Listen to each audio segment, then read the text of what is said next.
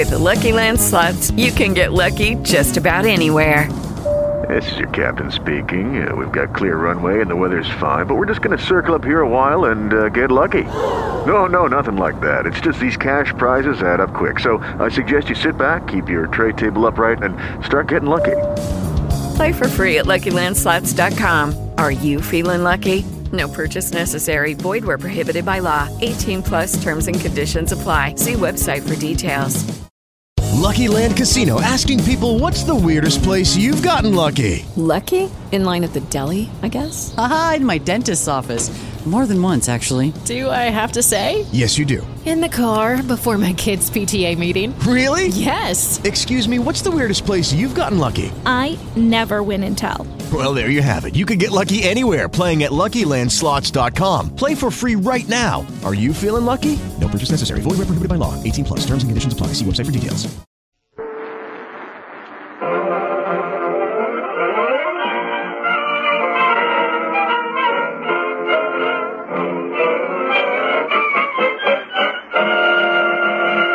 From New York City, the Columbia Broadcasting System, in cooperation with the United States Army and United States Air Force Recruiting Service, presents the new Mr. Ace and Jane program, a weekly half-hour comedy series starring radio's original comedy couple, the Aces.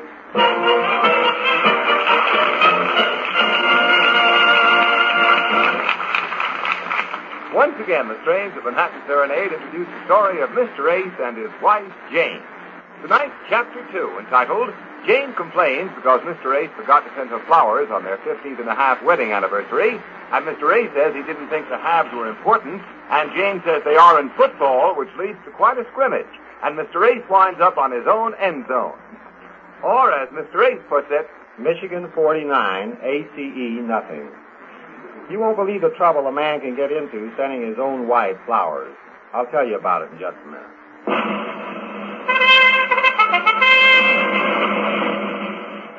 You know, America's young men are the biggest, healthiest, best-educated young men in the world. Even so, the standards of today's regular Army and United States Air Force are so high that only 60% of these fine men can be accepted when they volunteer. Doesn't that give you a pretty good idea of the type of men that make up today's Army and Air Force?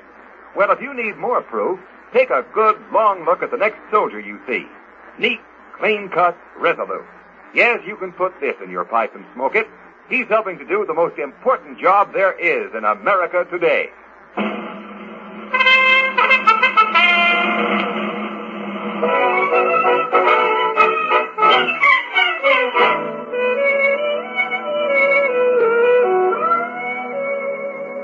And now, Mr. Ace, you were just about to say... Well, first I want to say I'd like to dedicate this story to all the husbands who will someday marry Jane. Because the way things have been going in our marriage, I don't give it much more than another, 20 or 30 years. After 15 years of marriage, Jane still clings to the romantic and medieval idea that I should send her candy every day like I used to before we were married. I still cling to the romantic and mediocre idea that he should send me candy like he used to. I still eat. She thinks I should write her cute little notes like I used to. I think he should write me cute little notes like he used to. I still read. She thinks I should send her flowers every day. I still smell.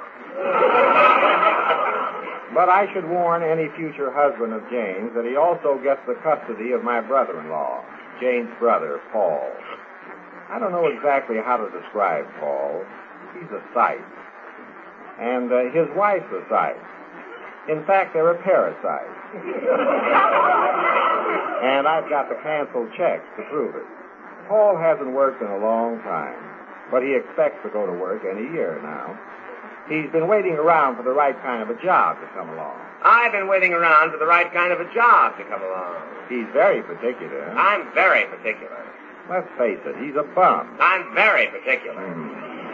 Well, let's get on with the story. The other morning, Jane and I were having breakfast before I left for the office when who should drop in but Paul. I don't mean to sound surprised because Paul does this every morning. You see, he lives up on 141st Street. We live on 76th Street. And every morning, he starts out to have breakfast in a drugstore on 47th Street. But to get there, he has to pass through our kitchen. It's a shortcut. It saves him, about 65 cents. Good morning, sis. Why, Paul, of all people. Oh, fine. I was on my way down to the drugstore, and I thought I'd just... Look, Paul, you have to go through that same routine every morning. Just sit down and eat. I'm just leaving. I'll see you later, Jane. I'll call you. Is that all you got to say to me? See you later, I'll call you. What do you mean? Is that all you got to say to me today? Today? What's today? What's today? How do you like that, Paul? The absent professor. Make it a double orange juice, will you, Jane? Look, Jane, if there's something on your mind, speak your piece. I'm late as it is. What is she talking about? Do you know, Paul? Jane, the toast is burning. Yes, and I'm not very good at smoke signals, Jane. If you don't want to tell me what's on your mind, I'm going. So long. Be good, Jane. Oh, sure. Be good. Be good. Well, I hope you're satisfied. You gave me something to worry about all day. Don't worry. Forget it. How do you like that? He forgot all about it. Oh, what is it, sis? Birthday or something? No. It's our 15th and a half wedding anniversary. 15th and a half wedding anniversary. He forgot all about it, huh? Some hot coffee, Jane. Okay, Paul. Well, I told you, sis. I told you'd have trouble before you married him. Oh, I didn't have trouble before I married him. We used to have such fun then. So fool-faced and fancy-free. Can I have some of those eggs, Jane? Help yourself, Paul. Oh, thanks. What was I saying? Oh, yes. He never used to forget anniversaries before we were married. Always sent me flowers or some little pimento. Well, pass the cream cheese, Jane. Here you are. Thanks. Well, Jane, you must remember you had a chance to marry George Davis. George Davis. Remember him? Wasn't he cute? He used to send me flowers all the time. His father owned the greenhouse, didn't he? Well, wholesale or retail, the thought was there. Well, sis, what can you expect from a guy who's always got his mind on business? He's not the flower type. If he ever starts sending you flowers, then you got something to worry about. What do you mean, Paul? Well, he's the kind of guy, if he ever sent you flowers, it'd mean he's been running around with some other woman. He's covering it up. What? Now, sis, you mind if I make a suggestion? Oh, sure. I want you to be suggestive. Well, don't worry about him not sending you flowers. If he does send them, then you'll know he's up to something. Think of it like that. Some more coffee. Yeah, I never thought flowers could mean all those terrible things. Why, that awful George Davis. Am I glad I didn't marry him?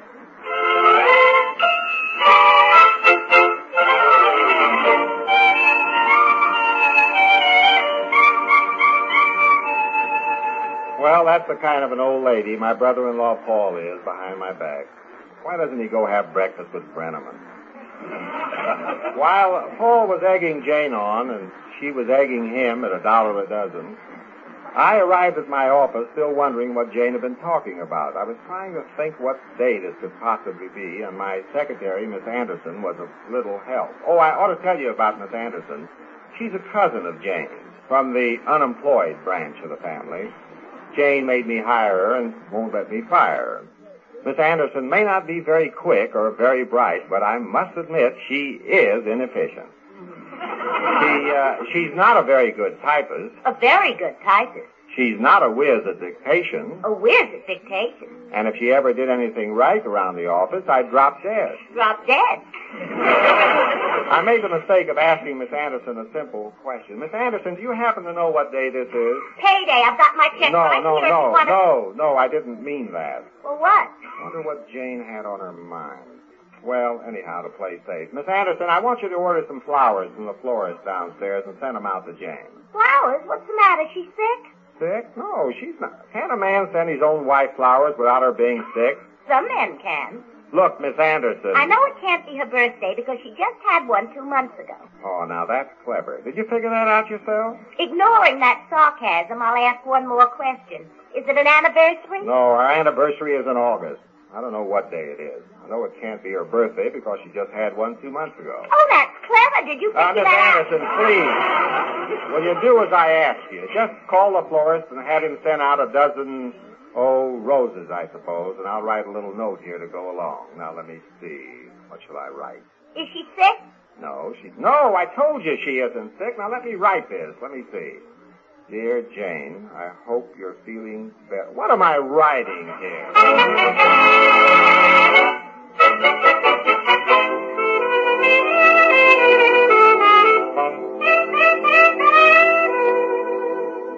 Well, it's my own funeral. I can send flowers to it if I want to. Of course, I had a lot of help from my brother-in-law, Paul the bearer. Paul was having his 8th cup of coffee just before the flowers arrived. He used to drink a lot more coffee, but he found it kept him awake all afternoon. Well, Jane, as soon as I finish this, I'll have to get downtown. They're starting excavating for a new building down on 45th Street. I'd better get down there, or I'll lose my place at the peephole. You know, Paul, you're right. About the flowers, I mean. Oh. As long as he doesn't send me flowers, I have nothing to worry about. That's the ticket, Jane. Yes, I feel much better now. No flowers. It isn't every woman who can say her husband never sends her flowers. Oh, somebody at the door. Just a minute.